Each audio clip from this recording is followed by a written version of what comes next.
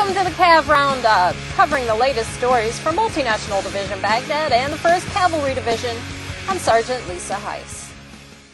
Times have sure changed in Taji, and improvements can be seen all over.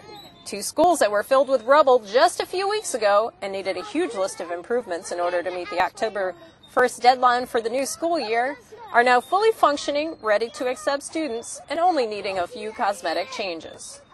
The Ministry of Education representative visited the school and conducted an inspection, giving the project his seal of approval, and with the government of Iraq supporting the schools, over 1,200 children from up to 6 kilometers away can receive a proper education. Local Iraqi leaders and security forces will join U.S. troops when they open the schools. They will not only offer an education to the children, but provide over 50 jobs to local residents, which will help revitalize the economic infrastructure within the area. The role technology plays in training increases all the time, and soldiers from Alpha Company Division Special Troops Battalion, 1st Cavalry Division, got to sharpen their skills in the EST 2000. Staff Sergeant Robert Zulch from Dickinson, Texas, tells us about it. With a bunch of scenarios for rules of engagement and shoot-don't-shoot scenarios, and familiarization with different types of weapon systems, and did the heat rollover, the Humvee rollover drills, and we also did MRAP rollover drills.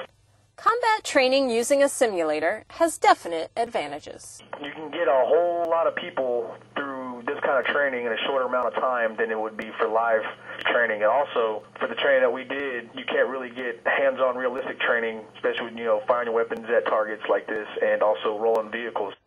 The training helps the leaders as well.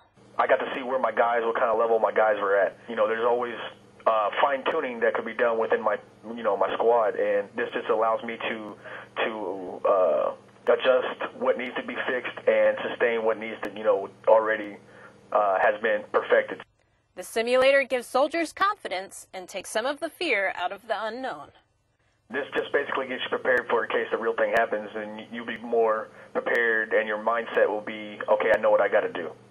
No rounds were fired and no vehicles rolled over, but these soldiers are prepared for whatever their next mission brings. Well, that's it for today's Cav Roundup. To learn more about the soldiers and units supporting multinational Division-Baghdad and the 1st Cavalry Division, check out our website at www.hood.army.mil/1st CAVDIV. From Baghdad, I'm Sergeant Lisa Heise.